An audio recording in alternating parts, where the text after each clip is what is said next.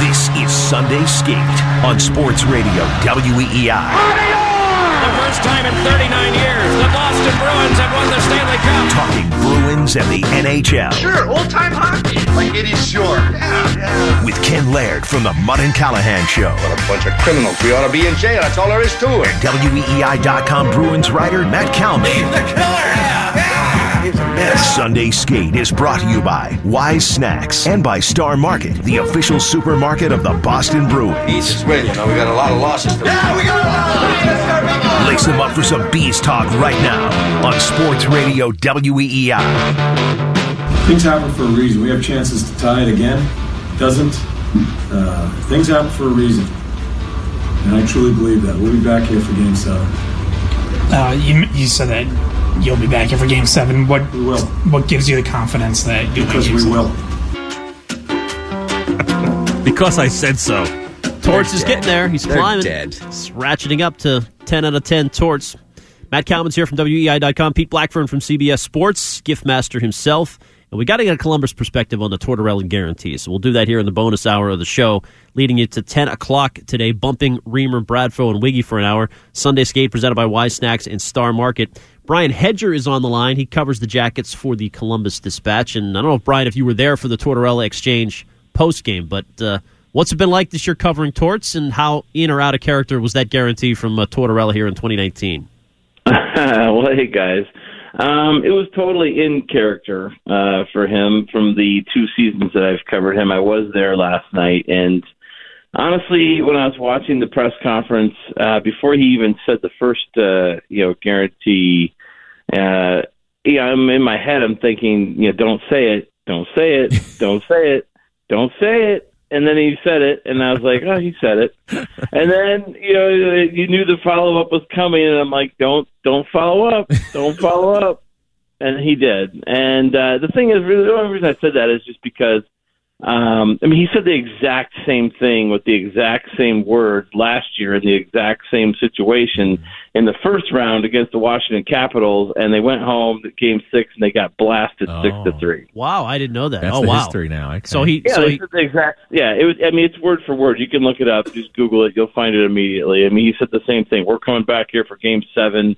We'll be back here for Game 7. That kind of thing. And then they got blasted 6-3 in Game 6. So I was a little surprised only from that aspect that he came out with it again. But it is John Tortorella, and John Tortorella is not going to back down to anybody, and he's supremely confident in himself and his team. And I think that's part of it. And I also think, he probably would never admit this, or nobody would ever admit this, but I think that he's probably, in a pressure-packed situation, trying to take all the pressure on himself and take it off his team as well. Yeah. So do you think how do the players really respond to this?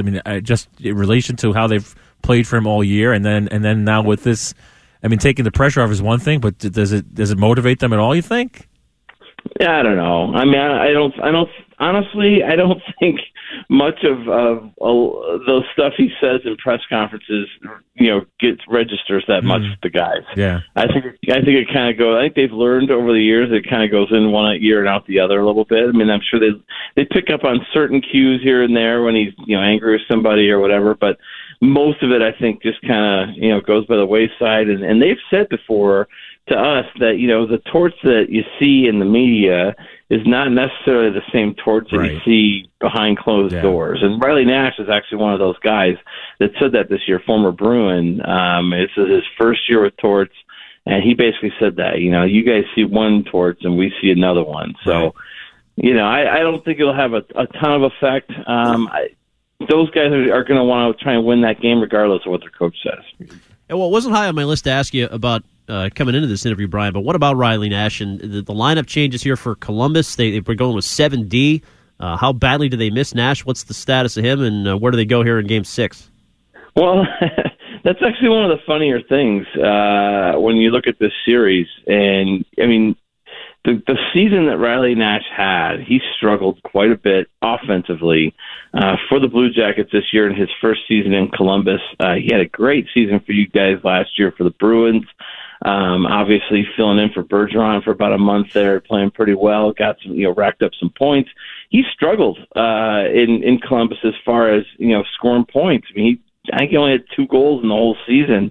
But, that shows you how the playoffs are they really are a whole different season. And he has become one of their more steady players, guys that you can count on to make plays and to not be rattled and things like that in these playoffs. And that was actually a pretty huge loss, not having him in the last 2 games, because he was playing on that fourth line, which I guess technically it was the fourth line. They were actually getting third line minutes. But it was with Dubinsky and Jenner and Nash, and those 3 guys had been causing some havoc in this series. And Nash actually made a nice play on Jenner's goal that he scored in Game 3, I think, which turned out to either be the game winner. It was one of the. I think it was a game-winning goal. But anyway, that's a big loss not having him. And then last night when they went with 11 forwards and 7D, I think that was primarily for 2 reasons. I think it was to get the Russian rookie defenseman in there without, just flat out depending on that guy. And that was Vladislav Gavrikov, and he played pretty well. Right. But, I think they were trying to spot him and just kind of see how it went. And as it turned out, he ended up playing about 14 minutes, and Adam Clendenning, the guy who had been playing the 6th defense role, he only played 3 minutes on 5 shifts. So I think they liked Gavrikov. I have a feeling they'll go back to 6 defensemen, 12 forwards this next game. But having 11 forwards, it allowed them to double shift Panarin as well. Right. Well, it's funny. You talk about playoffs being different. Obviously, you miss a guy like Riley Nash more in the playoffs, just like the Bruins. Sean Kuraly was a valuable guy in the regular season, but they missed him a lot more when he went out in the playoffs. It's just the way the nature is. You have to lean on your 4 lines. But so if Nash stays out, and let's say they go back to 60, is there a forward? We saw Texier. He doesn't seem to be able to play in these playoffs, at least in this series.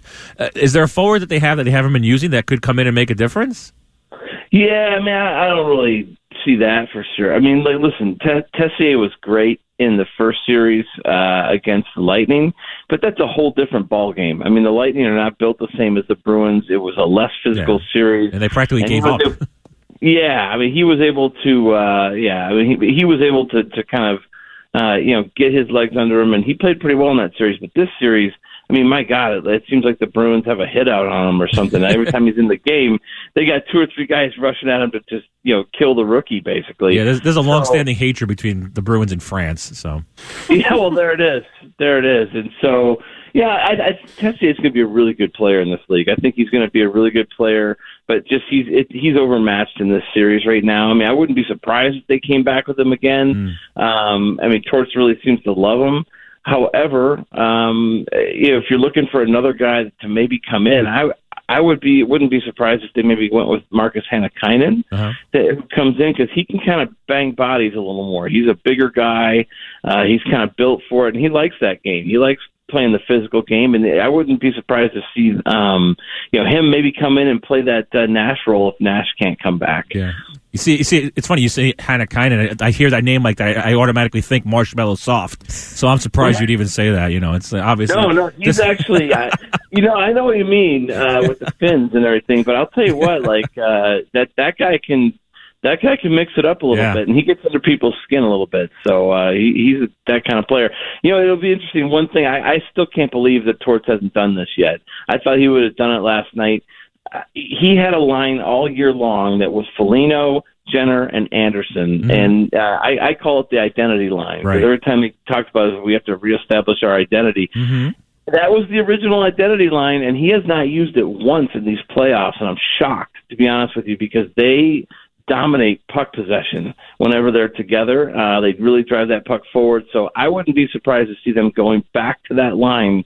I've said it before, but I'll be shocked if he doesn't try that out before the end of these playoffs. We know that Torts loves to run his best guys out there as much as possible, but with the series going as deep as it is, and the fact that we're getting deeper in the series, is there any concern about him exhausting Panarin, who played 24 and a half minutes last night, and Seth Jones 30 minutes in a regulation?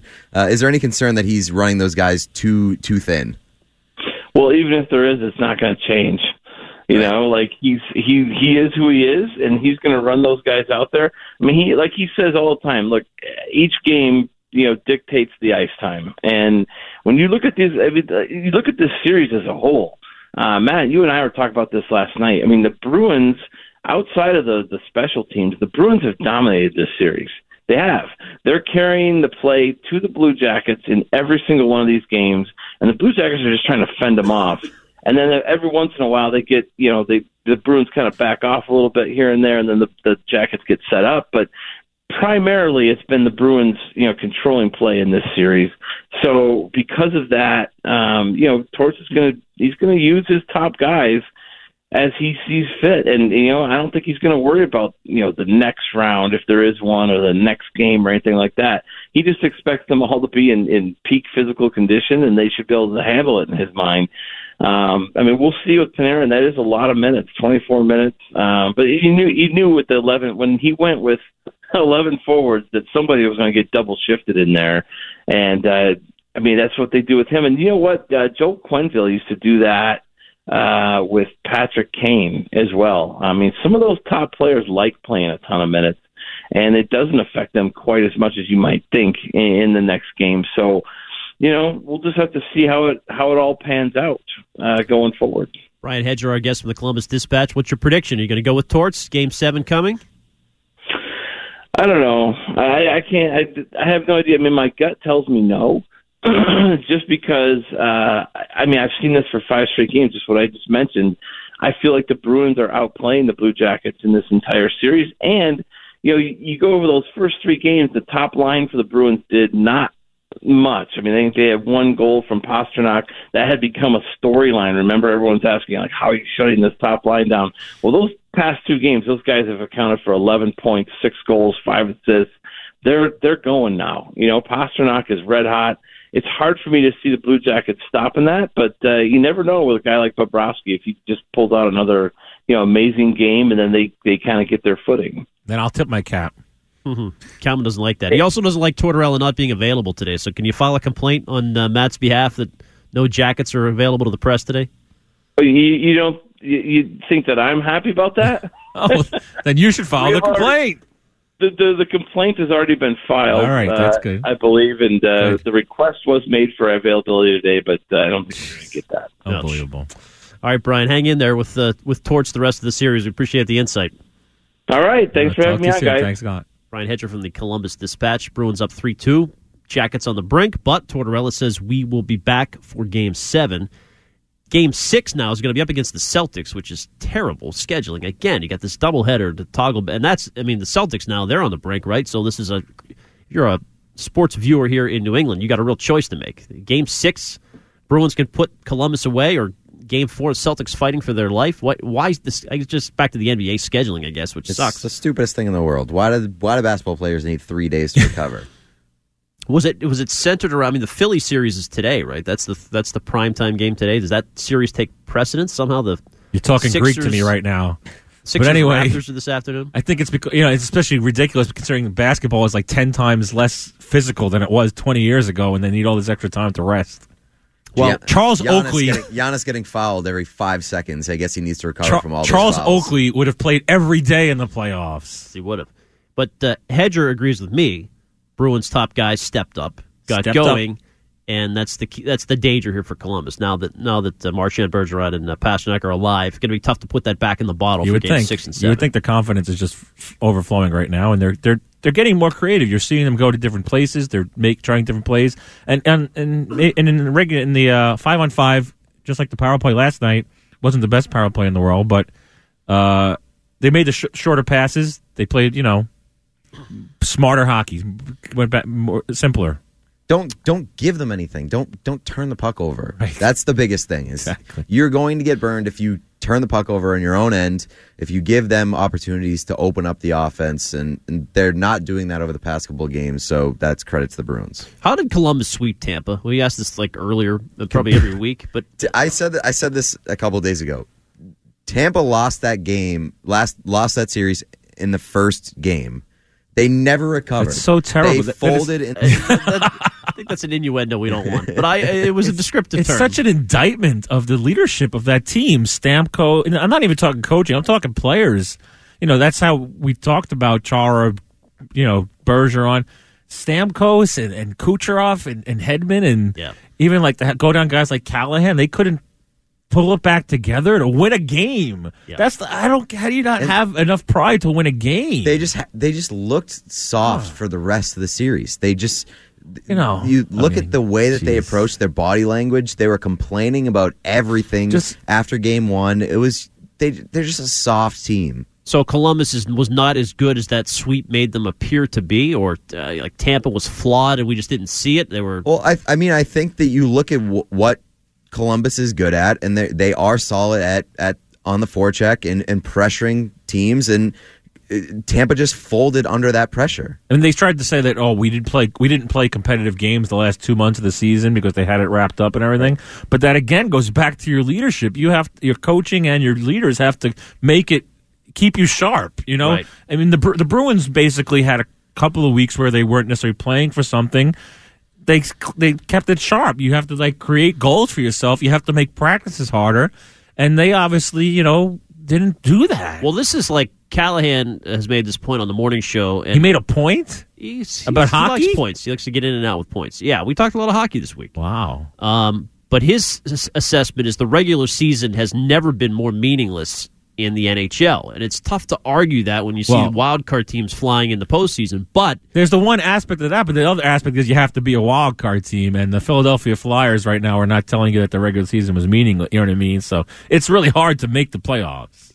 Yeah, I guess. But then you look at the numbers, and it's 16 teams out of 31 making it, and that doesn't seem that hard. You can't prop up the parity of the league, though, and then say that the regular season is meaningless. Right. But it more highlights the importance of the trade deadline, which has never been more important. I mean, at the very least, you have to hope that these teams are inspiring GMs to actually be active. That's what I said. I mean, I was rooting for Columbus to miss the playoffs just out of straight humor with how hard they went in on the deadline. But I think that you look at what they've done in this postseason, and it's probably a good thing for the league moving forward, and it's going to motivate general managers to play it more aggressively at the deadline, and it'll create entertaining deadlines for years moving forward. Like Matt Duchene has proven in the series to be, if not their best player, their second. It's just amazing how a guy was playing in Ottawa was clearly disinterested and being treated poorly, and he got revitalized. That's great scouting on their part to know that he still had this year in Ottawa too.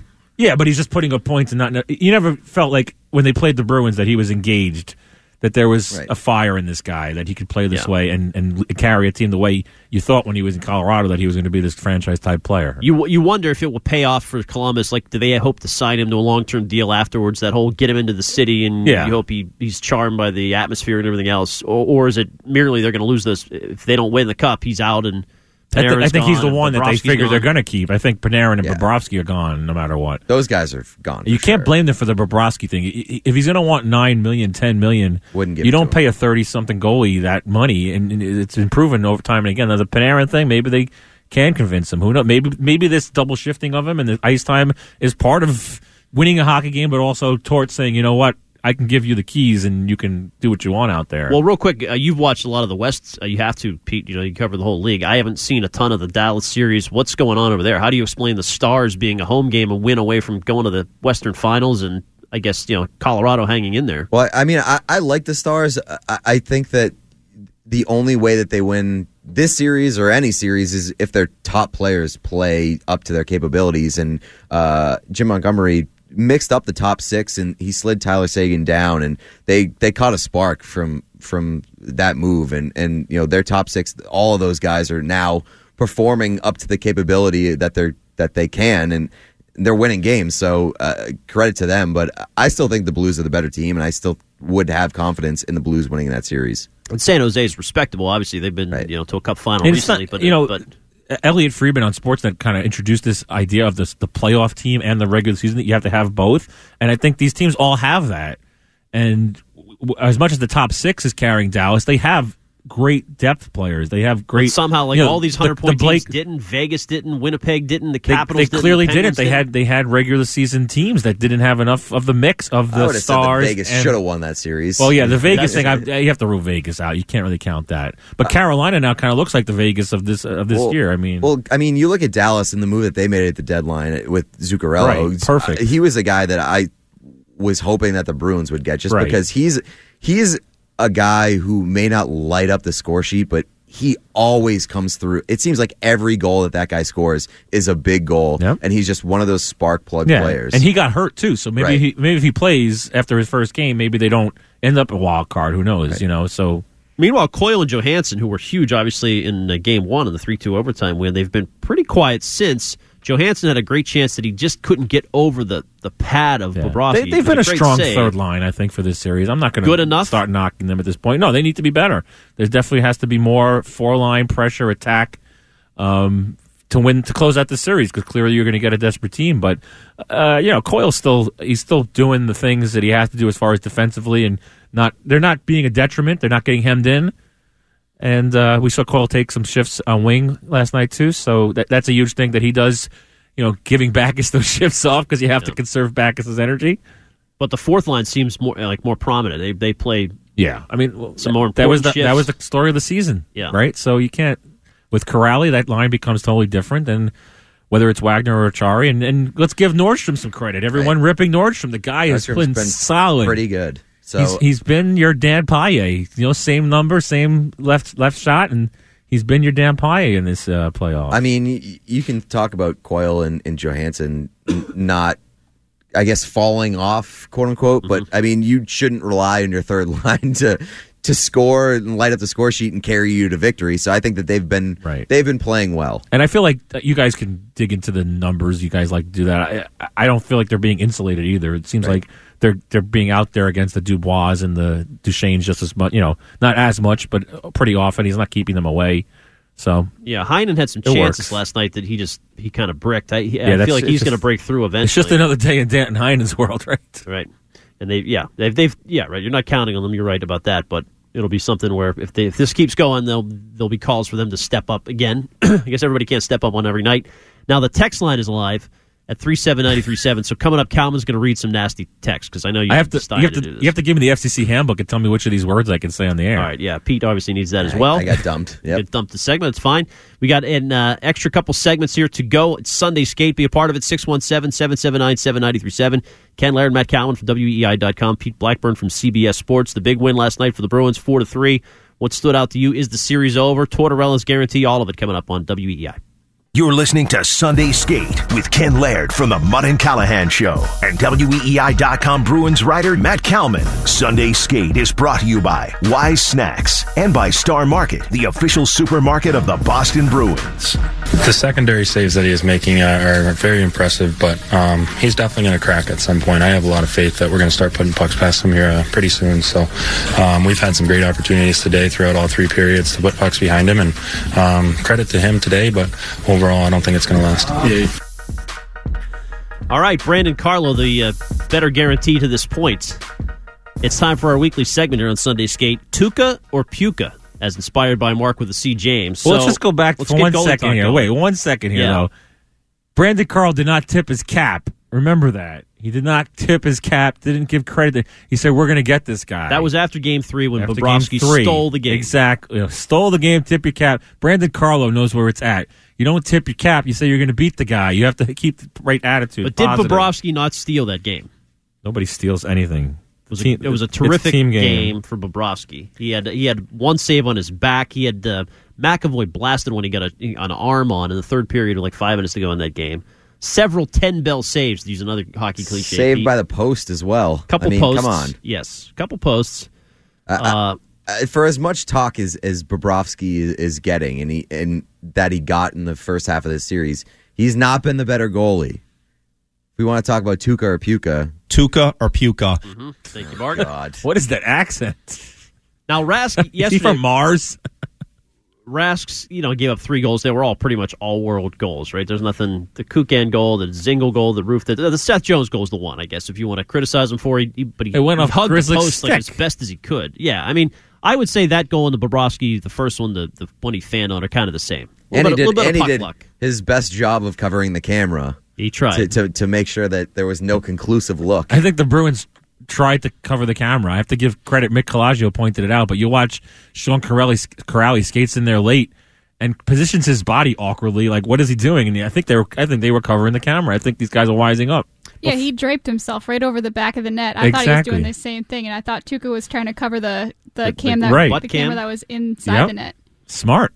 Well, Rask had stopped 61 straight shots, and Columbus had one goal in 137 minutes of hockey until Seth Jones, and then Dzingel, and then Kukan. So he's obviously playing great. He had a few terrific saves in that sequence, too. What was the best save of the night from Rask of the sequence? Like, Atkinson got in tight with 2 minutes to go before Pasta scored. The one in the second period where he made the two saves, the stick save, and then he made a pad save on Atkinson, right? That's a game turner right there, too. Foligno had one in tight, too. Yeah, right. Because if they score in the second Carla period... turned it over on that sequence. Yeah. Wenberg forced it. It was a rare misplay by Carla, your guy. If they score in the second period, that gives them a whole period of momentum to build off of. So. And actually, Krug got called for hooking right after that. So it was a bad sequence, a giveaway, a penalty, and Rask had to be good.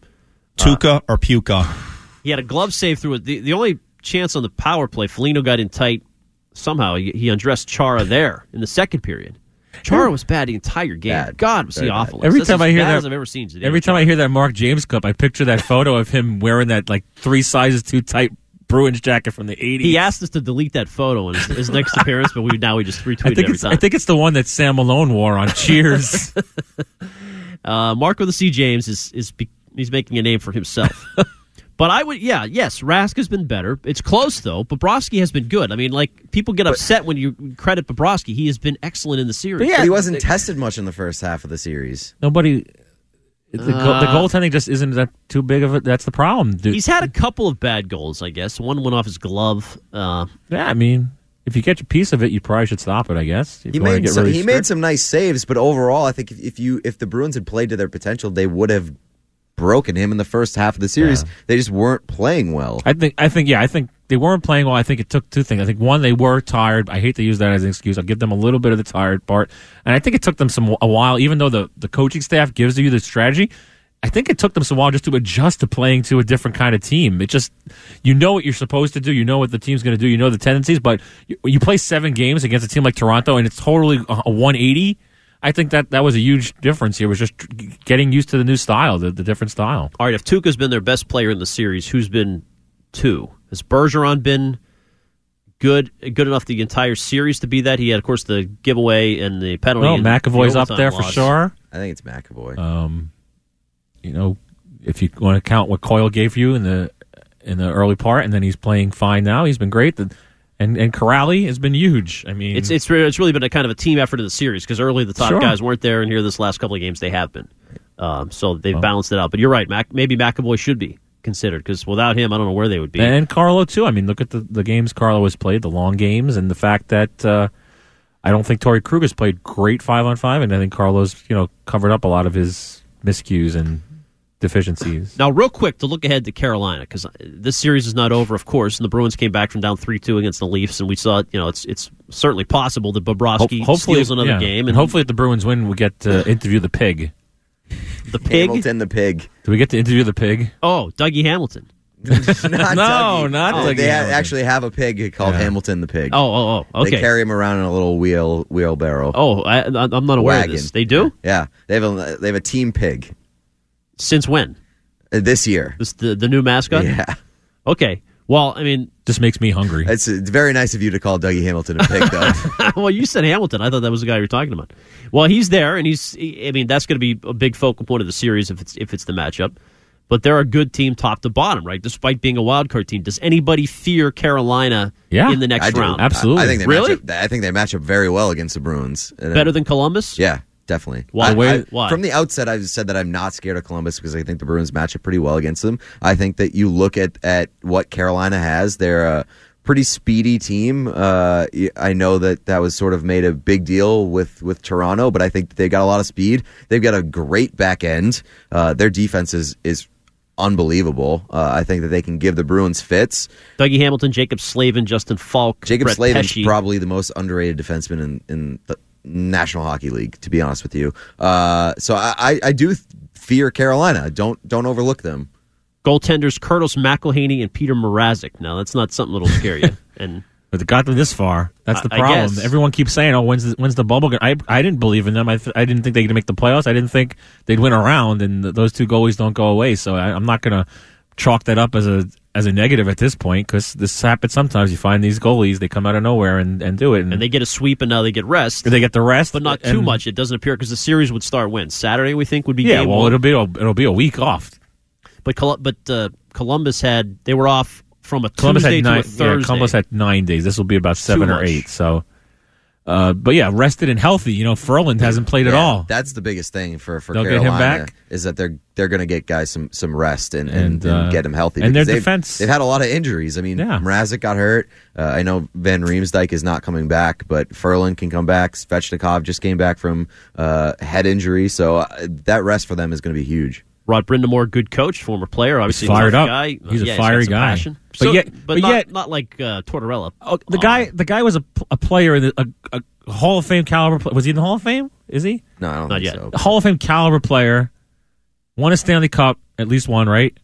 And is coaching the NHL, but I've never heard him say somebody has a stupid question. Like, how about accomplishing something before you start calling people stupid? Can we please get Tort's response? What was the question even? It was just basically, what did it do to your team that you scored a goal in the third? Somewhat of a stupid question. I hear it every day from TV and radio people. It's a question they need to get to fill their stories. Well, he's right, though, that it is a question that the reporter knows the answer to. But you're right. They want that. How do you feel about finally getting a goal? He was like, what do you think? After a loss. How much did you just need to see a goal go in? Seth getting the one, and obviously took the replay. What kind of lift did that give you just to see one go in? You know the answer. Don't ask stupid questions right now, guys. Ask me some questions that mean something, not that you have the answer to.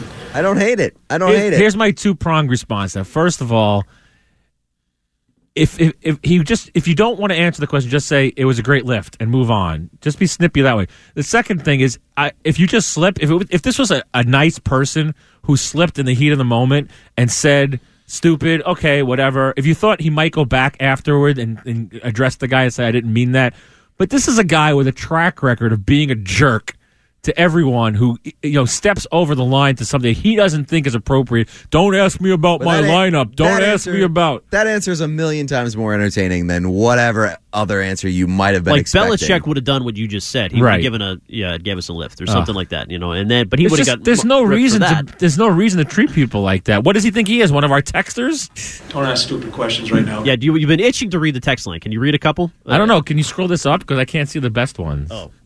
You need the best ones are just Matt Kalman sucks like 4 times in a row. This might be this machine. I don't know. That one. Okay, you get the Dale Arnold text line twisted over to you while he does that. All right. Cassidy, on the other hand, is like so in depth. Like Tortorella won't talk X's and O's. Cassidy talks about everything. Yeah. There's nothing he blows off, which is tremendously refreshing. And it's not affecting his team in a negative way. So why does Tortorella not want to talk hockey X's and O's? Are we really going to give away that many secrets of your power play structure? And it's just his MO, I guess, to be the... At the end of the day, if the other team knows what you're doing, they should know what you're doing. But it just comes down to whether you execute it or not. Right, I just exactly. think that Cassidy has more confidence in his guys being able to execute, and he doesn't have an MO of wanting to be a jerk. I do think there's a certain extent that Tortorella wants to be a jerk. He wants to be a jerk. Now, he's got to embrace it. In fact, he got away from it in Vancouver, and it hurt him. Now, Kalman asked the question of Pasternak last year where he said it was a stupid question. Yep. What was your question to him? Last year, they were struggling against Tampa, and I just said, what are you going to do to score more goals? And he said, that's a stupid question. But then, afterward, I guess. Afterward, he says, I'm sorry, He apologized for it, yeah. He's a nice guy. He's a human. Give me some text. So this is my sports radio indoctrination. I'm finally on the radar, Pete. I'm finally famous because it's the same guy over and over, and I have to assume it's Felger. Because if you listen to the language of this, you'll know it's Felger. He's got to be up texting me away here. What do we got? Says, Matt Kalman is a total D-bag. I despise him, and he knows blank about hockey. He said Claude is a far better coach than Cassidy. Defends expletive Chara. Defends Tuukka no matter what. Get him off. Bickburn, great. Kalman is a bitter, failed weasel of a crappy hockey writer. I like this guy. Kalman sucks. Kalman ripping Don Cherry is pathetic. Don Cherry would beat the living expletive out of that ferret Kalman. Claude is a better coach. Think you could beat Don Cherry in a fight right now? I can beat Don Cherry? No. Do you think he's psycho? You think Claude's a better coach than Cassidy? Because you were a big Claude defender. That's Claude, a fair stupid questions, right? Claude was the right coach at the right time, and I have admitted that they made the right move in retrospect. Obviously, clearly, you can't argue against the move they made, and Bruce is a different kind of coach. I think Claude Julien showed this year in Montreal that he's not washed up like everyone was saying. He got a really bad Montreal team within a hair of the playoffs, so... All right, more text fun from Matt Kalman as we continue. Sunday skate leading up to 10 o'clock where we've got Reamer, Bradfo, and Wiggy coming in, and they're upset that they've been bumped, so they will be feisty. I'm sure they'll be talking Here's a good one. Well. Who is this idiot on the radio? Dale's illegitimate son? He did do the foreword for Dale's book. I co-wrote the book. Dale doesn't often admit that. That's If These Walls Could Talk. The Dale Arnold... If These Walls Could Talk, the Boston Bruins. Mm-hmm. Indeed. Pick it up anywhere where books are sold. We've got final thoughts on Sunday skate. If you want to join us, do it. 617-779-7937 at Sports Radio WEI. You're listening to Sunday Skate with Ken Laird from the Mudd and Callahan Show and WEEI.com Bruins writer Matt Kalman. Sunday Skate is brought to you by Wise Snacks and by Star Market, the official supermarket of the Boston Bruins. Did you know that the first puck went in? Did you agree? No, I don't know. I can't see. I'm just trying to cover the post. I think it hit my pad or something, and then when the puck came loose, it was not in. So I didn't see it. I don't know. I'm sure it was in because they looked for it for 10 minutes. So I don't know. I gotta trust that. It's Tuukka Rask, the MVP of the series. If you will go by Pete Blackburn, Matt Kalman's analysis, the number one star in the Conn Smythe favorite of the Bruins at this point, right? And outplaying Sergei Bobrovsky. I gotta admire Rask's post-game attitude. He's always just like nothing phases him. I thought that sounded sarcastic. Well, yeah, he's sarcastic. That's true. He's a little sarcastic at times. He can get a little snippy at times.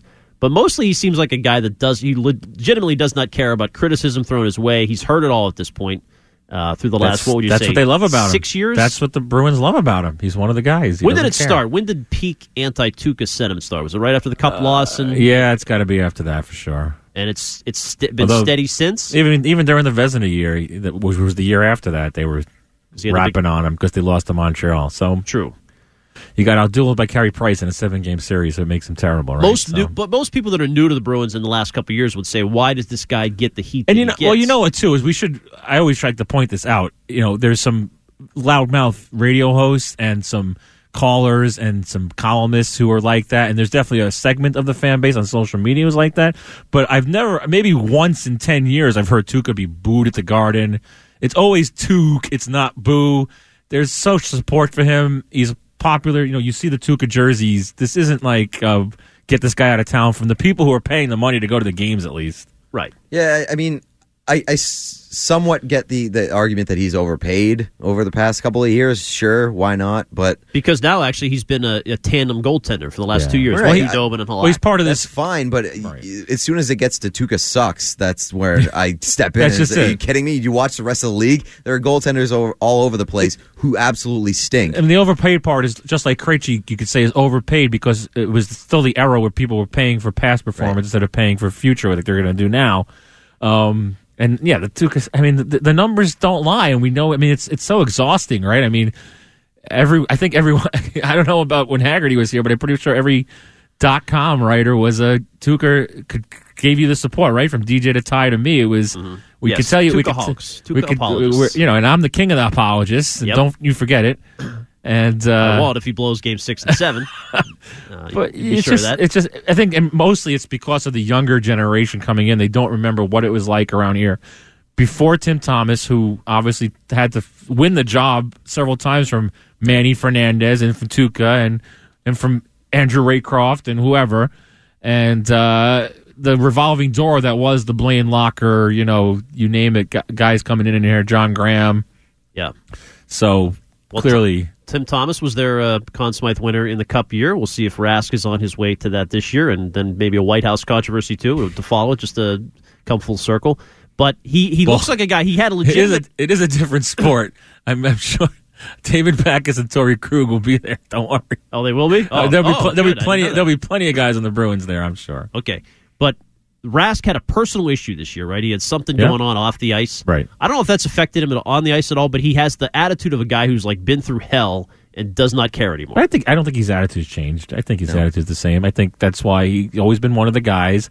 He's not the goalie that you can't, breathe on him wrong in the locker room or look at him. He's always just been a hanging out kind of guy. Mm-hmm. Him and Sean Thornton hang out on the boat or whatever. That's just a regular guy, and he doesn't. I don't believe that he doesn't hear. Some of it or read it. I was going to say, he just doesn't care. To a personal extent, I think that he takes it personally. Some of the hate that he gets here, and I'm sure that he hears about it. Sure, and I think to a certain extent that it's motivated him this year. Now, before we get out of here, the top line has indeed, quote, stepped up the last couple of games. Are they back? Are you convinced that they now are to a point where they're on track and they own this series and the matchups? They're going to be good. It all goes back to the punch. The Marchand, that's the hit that turned it around? Air quotes punch. Yeah. I thought it was a bit overblown after Game 4 that they were quote-unquote back because they got a lot of their production on the power play. I want to see them play better at 5-on-5. I mean, they played really, really well last night. And so if you can get that for a couple games in a row, then I'll be willing to say that they're back. But certainly a good sign that they had the production that they did last night. Columbus will get last change, but and they had mostly Seth Jones. He never leaves the ice anyway, so he's out there the whole game. It doesn't matter. I mean, the last change isn't going to bother them if they keep playing the way they played. I mean, that winning goal is a perfect example of what they have to do. Indeed. All right, boys. We'll talk to you next Sunday. Win or lose in this series, we'll have a final Sunday skate if they're out. 4 hours. I don't know. Maybe. We're trending that way. If Rich Keefe wants to listen to this and he can't keep up with me, he can listen on like half speed. They do that now on the apps. You want a shot for Dale before you go too? Oh, I'm his illegitimate son according to the text line, so I can't insult Daddy. All right, Dale will have good hockey talk tomorrow, I am sure. Coming up next, it is Bradfo, Reamer, Wiggy, the Spectacular. They got bumped an hour, so they're a little salty. Well, 2 of the 3. Reamer's happy because they got an extra hour to sleep in. They'll be good. 10-1 up until Red Sox pregame. We'll talk to you next week. See you.